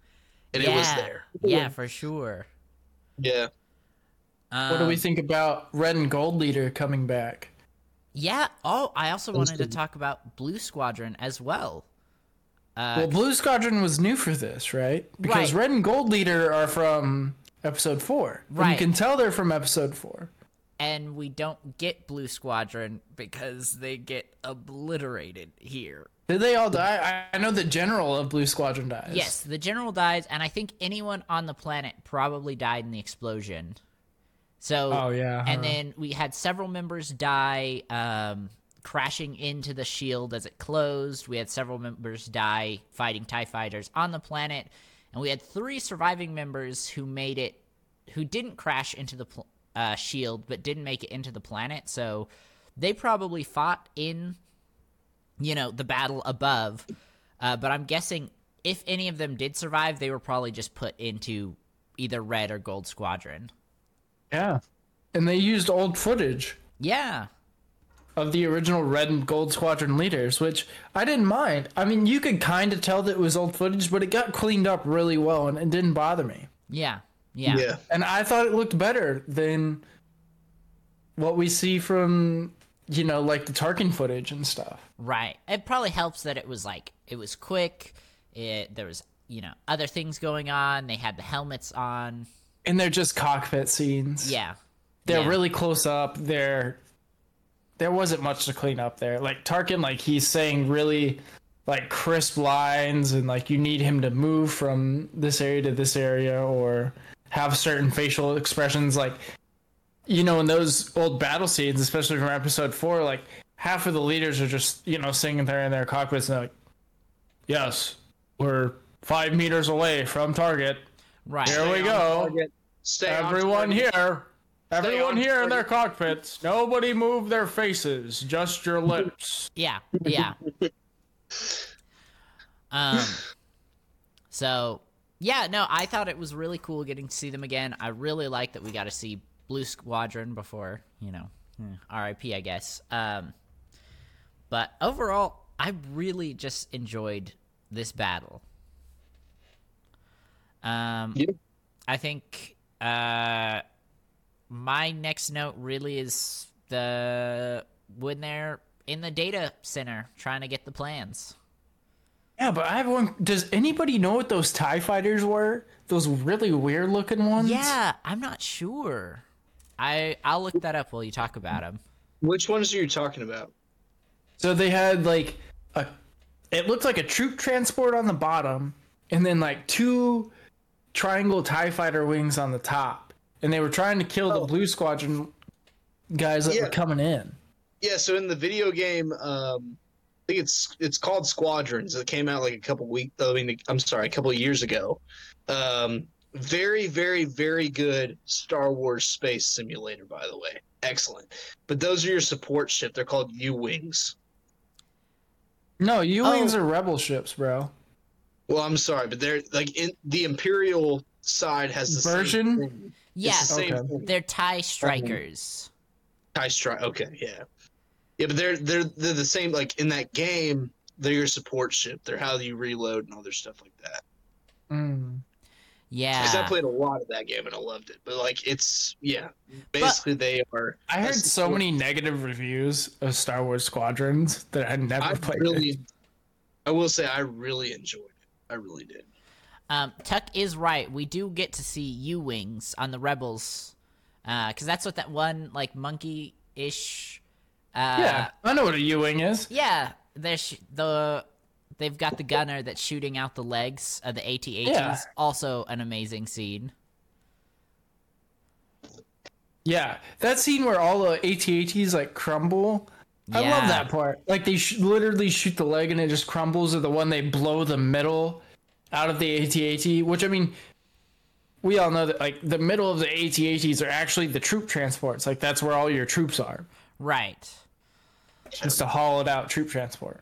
But yeah, TIE Strikers, very cool. Yeah. Okay, so they're Yeah, stealing that's excellent. plans. So they're What? stealing plans. Hyperspace tracking.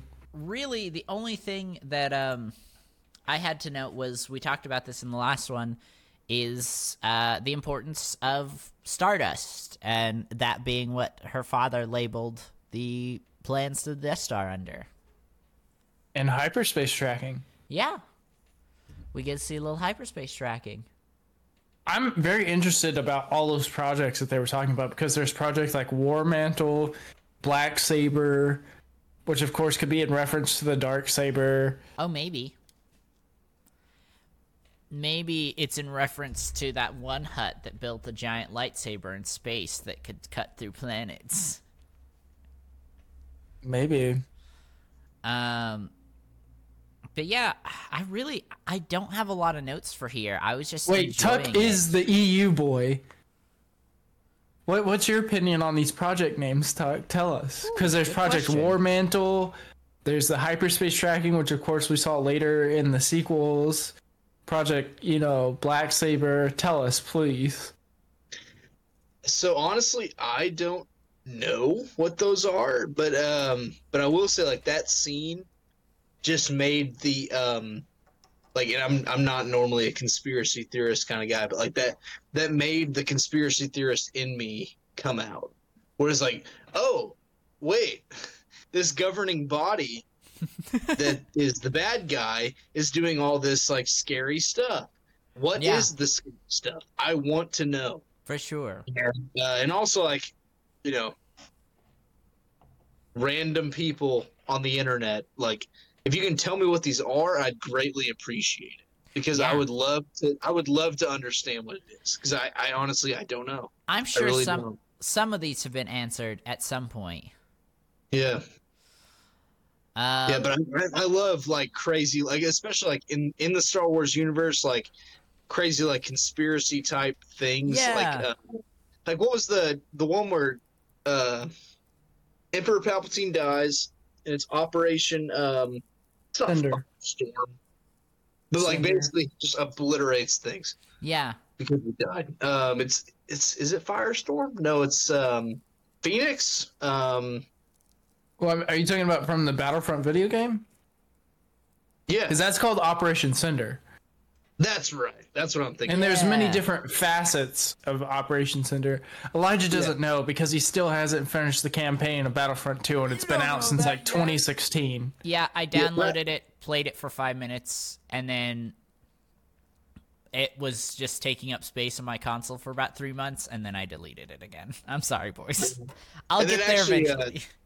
I was talking about it earlier, but like Squadrons actually has they have a component of Operation Cinder in there too. Oh, that's awesome. Like at the end of that campaign, they talk about Operation Cinder, because the last battle you're participating and or stopping it, Yeah. because you play both sides in the game. But, Oh, that's really cool. That's really Yeah. cool. yeah. Okay, then we get K2SO's death. No, K2SO doesn't die. K2SO dies, and he dies hard here. Sorry, friend. He has so many blaster holes in him. No, he doesn't.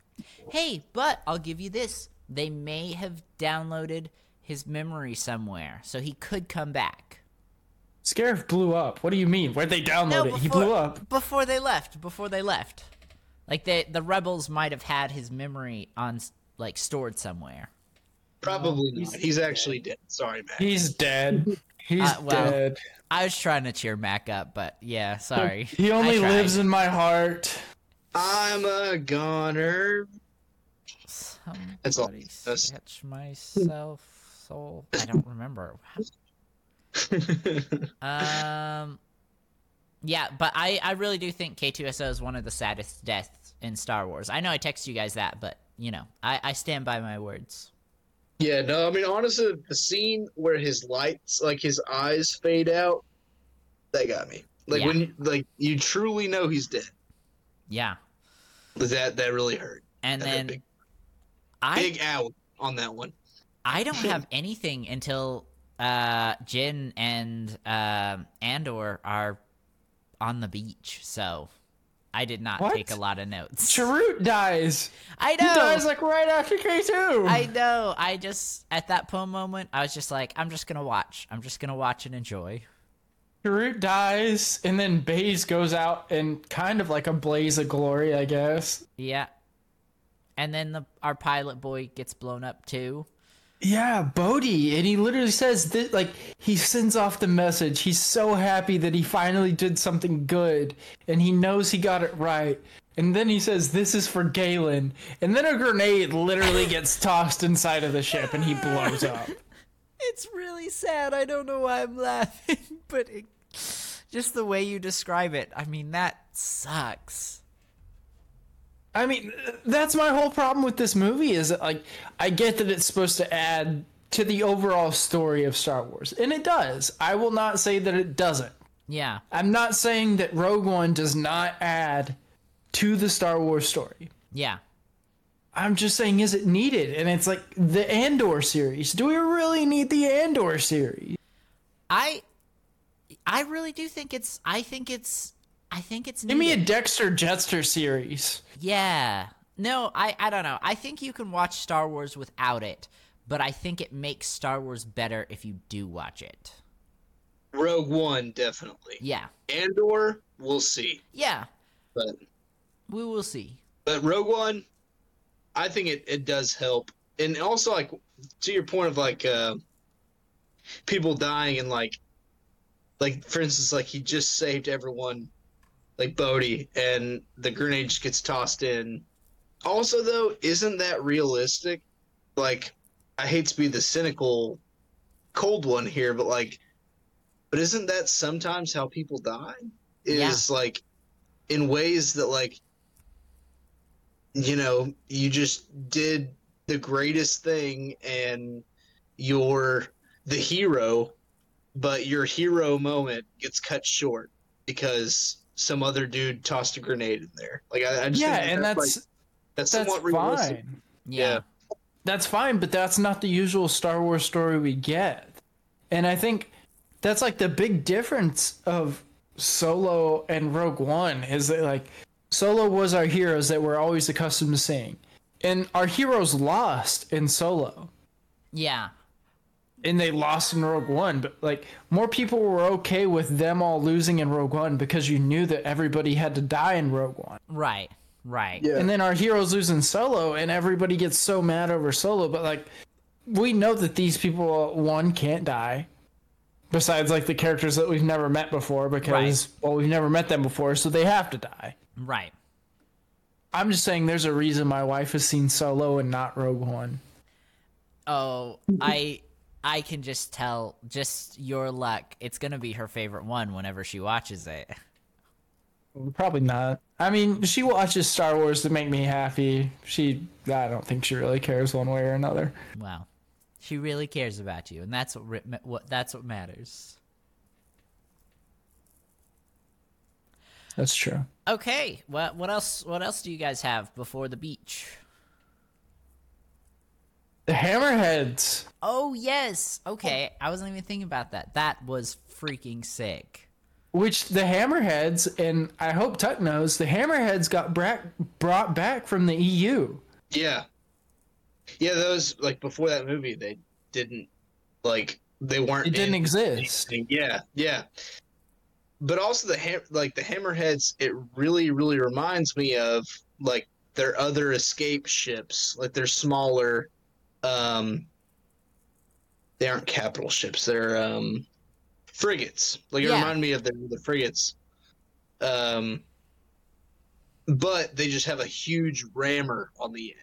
Yeah. But also, again, I think that's very realistic of like a naval type battle, which is, I mean, you know, the Empire and the Rebels both call their ships a navy. Right. In Star Wars, it's a navy. Right. And like, you know, space is their sea, and I just thought that was really cool. It makes sense. Space. Yeah. Since man has explored space has always technically fallen under maritime law. Yeah. Yeah. That's how they rule things in space, actually, is everything has always fallen under maritime law. And the thing about the Hammerheads in Rogue One was the Hammerheads had never been used in this way before. And that's why General Radiss's idea was such like a big idea. And that's why we never see it again, is because then the Empire started to learn new maneuvers and stuff like that, because they knew that like this could be a detrimental thing that the Rebels could use against us. So that's why we don't see it again. But for this one time, it was pretty cool. Right. And it also was very situational. Like, the power on that ship had went out. I'm sure it wouldn't have been able to ram it, at least as well, if it was still operational. No, they had to use everything they had. Yeah. To even move a Star Destroyer that was just essentially floating. dead stick. Yeah. It was dead stick, yeah. Yeah.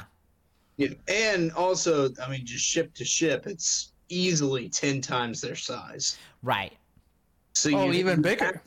You'd have to only be in space where there's no weight to be able to move it. Well, because the Hammerhead class is, I believe, the same class as the Tantai 4, which Tuck is right, it's a frigate. It just has a different head on it. Right. Yeah. Yeah, that, again, I think one of just a super iconic Star Wars moment. Like, I'll give you that maybe overall it's not the best Star Wars film. Okay.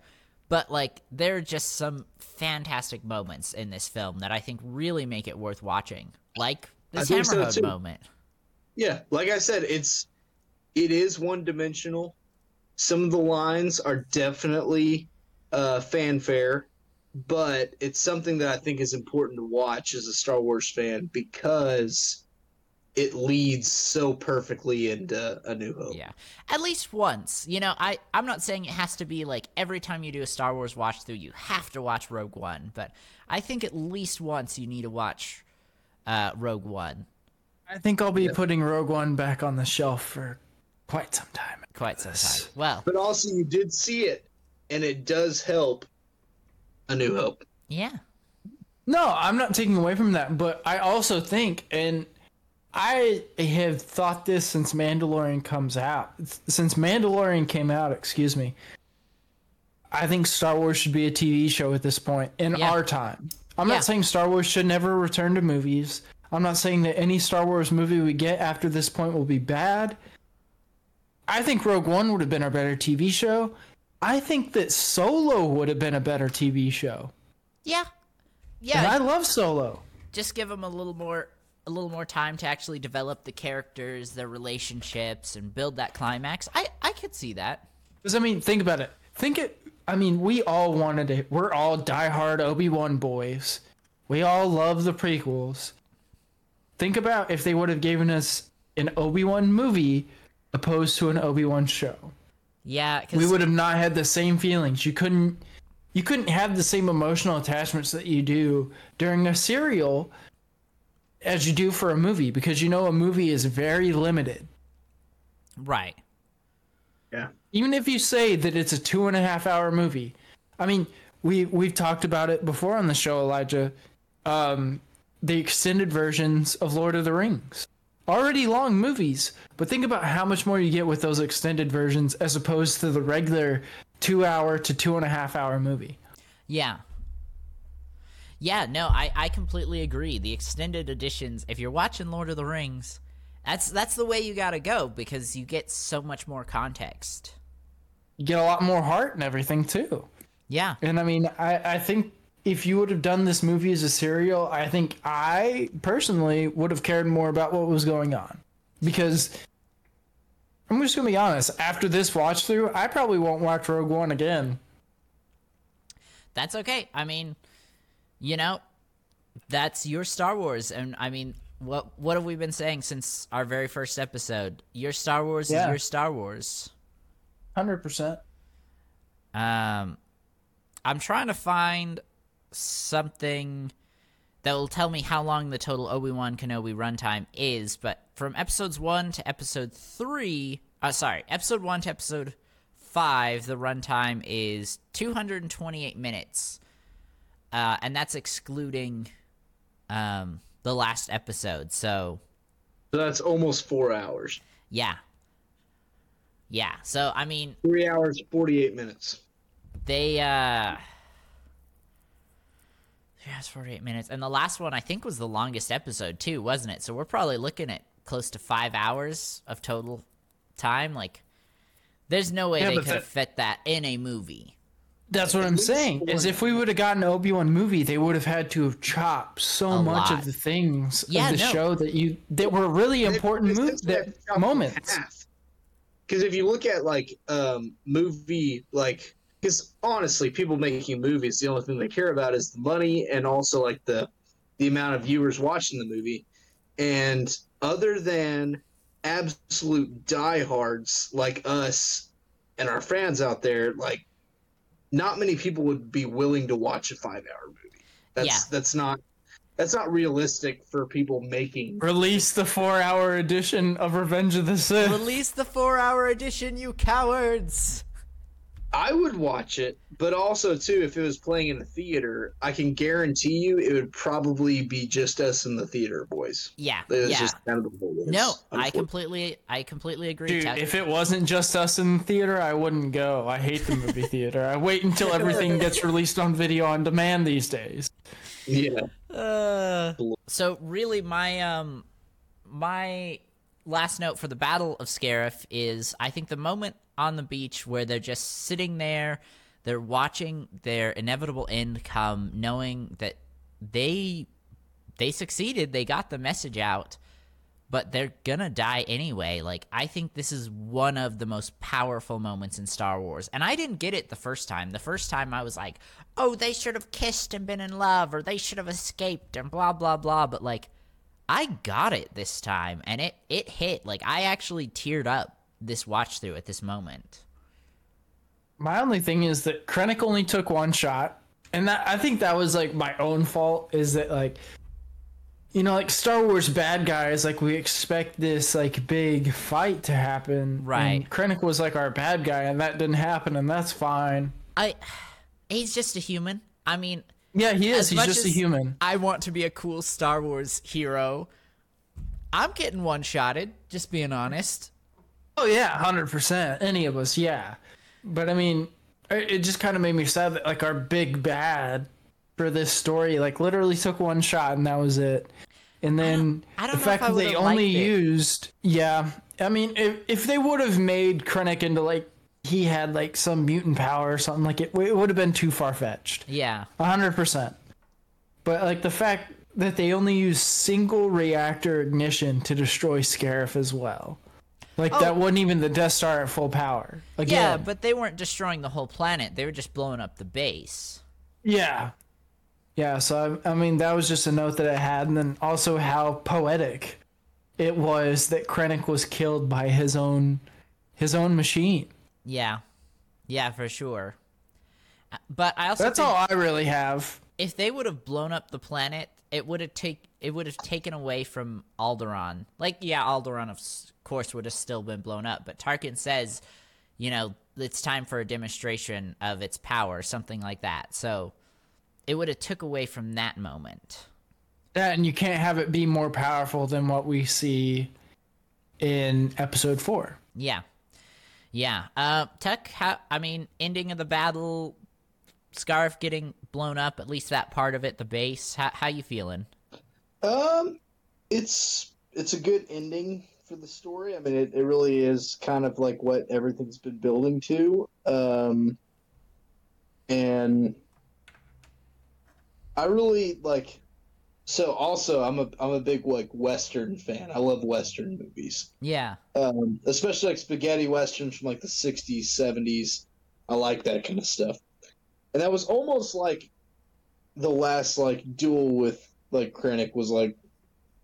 It was almost like that. Like he walks in, boom, boom, boom. He gets shot, and he's like nursing a gut shot wound, and like the hero of the story is also nursing a gut shot wound. They both got shot.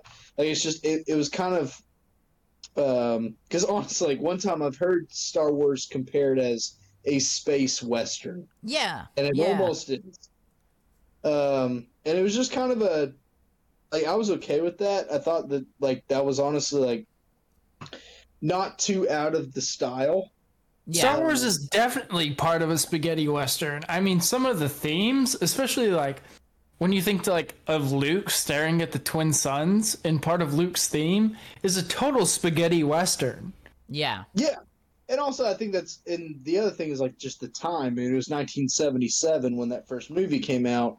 That was also the height of the spaghetti western. So I mean, obviously those movies like George Lucas took some things off of westerns. I mean, that's very much like part of the deal. But that's kind of what I thought about the Krennic scene was that, like it just reminded me a lot of an old western. Yeah, I thought it was kind of cool. For sure. And then they sent the plans, which for me is the whole point of the movie. Right. That's honestly where like the movie could have ended right there, and I would have been okay with it. Yeah. Because they sent the plans, it's over with. And then also like I honestly like as far as the romance in that scene, I think that's a little bit unneeded. Yeah, no, like, I totally agree. Do they really need to kiss? That just kind of like seemed a little bit like taking liberties to me. Yeah, no. Honestly, like the whole rest of the movie, I don't know. I call me crazy, but I couldn't really see that much of a relationship between them. Yeah. And then like the kiss was kind of forced. No, I totally agree. Like I said, my first watch through, that's what I was expecting. They kiss? But no, they didn't. Yeah. They just hugged. But like that's what I thought. I was like, I don't think they kissed. No, they just hold each other until they get blown up. I think it's which I thought was great. Yeah, I thought that was great. Yeah, I didn't. Like I said, I didn't really get it the first time. I was like, oh, they should have kissed. But like, I got it this time. That the romance just was not needed. Yeah, I mean, basically, even still, like their hug even was still romantic. Yeah, I mean, would y'all not agree with that? Like that's still. I don't think it was romantic. I think it was. Jin finally understood everything that Cassian had been fighting for his entire life, and he finally knew that she understood him. Yeah. Yeah, I don't know. I think if either of us, any combination of the two of us were on a beach about to get blown up, I'd probably hold you guys. I would.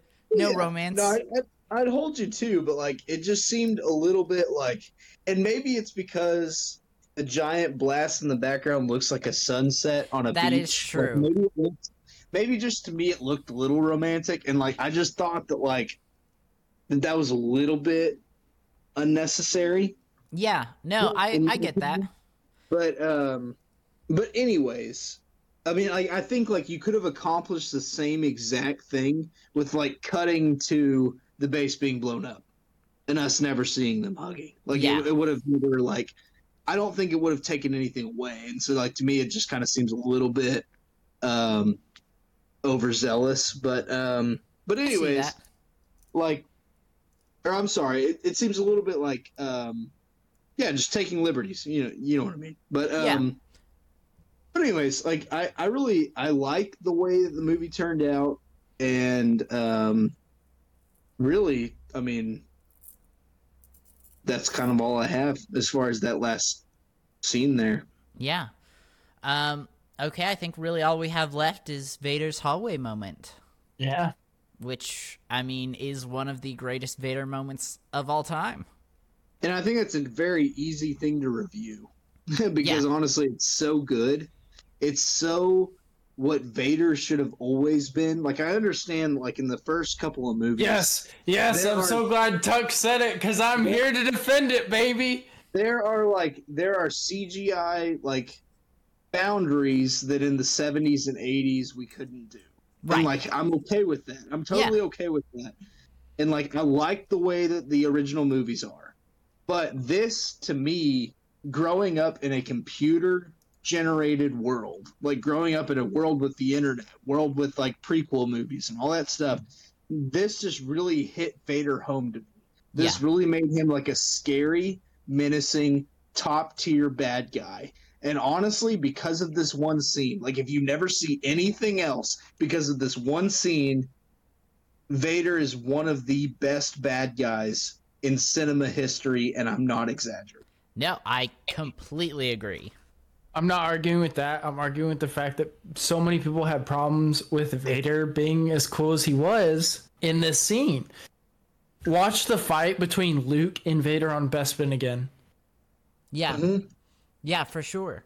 He does the same moves. He uses the same force strength. It's not any different. The only fact is that we had better technology when Rogue One came out. Also, it's, I think, a big point to remember, it's who he's fighting. Luke knows, I mean, Luke is becoming a Jedi at this point. He knows how to use a lightsaber. Like, he's putting up an actual fight. These rebel soldiers are just not strong enough to actually fight Vader. They are sheep getting slaughtered to him. And you even see that with, like, Anakin versus, like, anyone in, like, the Clone Wars series. I mean, like, who besides, like, Count Dooku and Obi-Wan, and then also, like, Mace Windu in training, have ever really been a fight for Anakin? Right. Honestly. Yeah. Aside from Luke and Ahsoka. Those were real fights. But other than that, I mean, he's completely crushed every opponent. Yeah. And this was a great illustration of that. For sure. Cool. I think my last thing, which we've already really talked about, so I don't think we need to go in depth with it, was my last note was CGI Leia. Seeing her again. I was totally okay with it. I was happy to see Leia, even if it was just for a moment. I was too. Just some very small things. Yeah. And again, they're story-wise small. They don't matter. But, like, that's where, like, you know, Mac has Tarkin. Like, for me, like, Leia looked a little goofy. Like, she didn't look properly like herself. But also, again, it's CGI. It was a long time ago, like, compared to, like, whenever we are broadcasting this versus, like, when the movie came out. Right. And you know, it's okay. But, like, that's my one, like, critique is that she doesn't look quite like young Carrie Fisher. Yeah. But that's also, like, that's just the way it is. No, I get it. Also, I don't know if you guys have seen, talking about Leia, have you guys watched Stranger Things? Yeah. Yeah, I've seen several seasons. I haven't seen all of it, but cool. I've seen. Well, yeah. No spoilers, but there are rumors going around that Millie Bobby Brown, the person who plays Elle, that they're trying to cast her in a Star Wars film or Star Wars TV series, some future Star Wars project, and a lot of people are calling for her to be Leia. That'd be fun. Yeah. I could see it. Yeah, right? As long as she can. My thing is, as long as she can get Leia's voice correctly. Yeah. Like, as long as she can get the her accent correct. That would be my deal.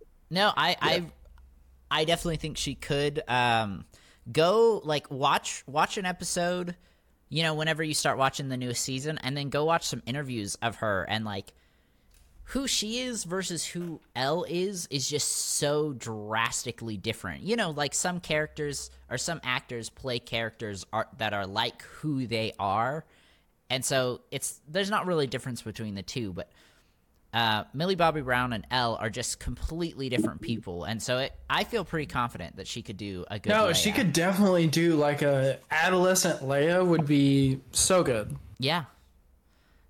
Like she could play a Leia in between Kenobi and like a Rebels Leia. Yeah. She could do a Rebels Leia like really well. And also, go ahead. I Doug. was thinking, like, for instance, like maybe not season 2, but like if we got like a season 3 of Kenobi, Yeah. it'd be perfect. Yeah.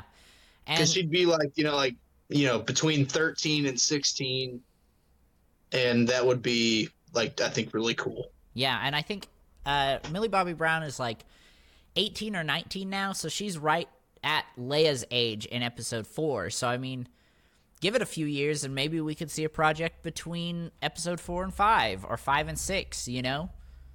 I think there's a lot of possibilities there. Yeah. Yeah, I mean, because that's the other thing is like, a lot of people feel like people don't understand how much time is in between each movie. Right. Like each Star Wars movie is just a snapshot Yeah. of a specific time. And I think that like you could really do a lot with the time in between the movies. For sure. In any sense, you could do that. Well, boys, that's all I have for Rogue One. You guys got any last notes? I think that's it for me. Cool. Yeah. I mean, Cool. for me, just to sum up, like, it's got some issues, but it is still, I think, a good Star Wars movie. Yeah, for sure. I completely agree. Yep.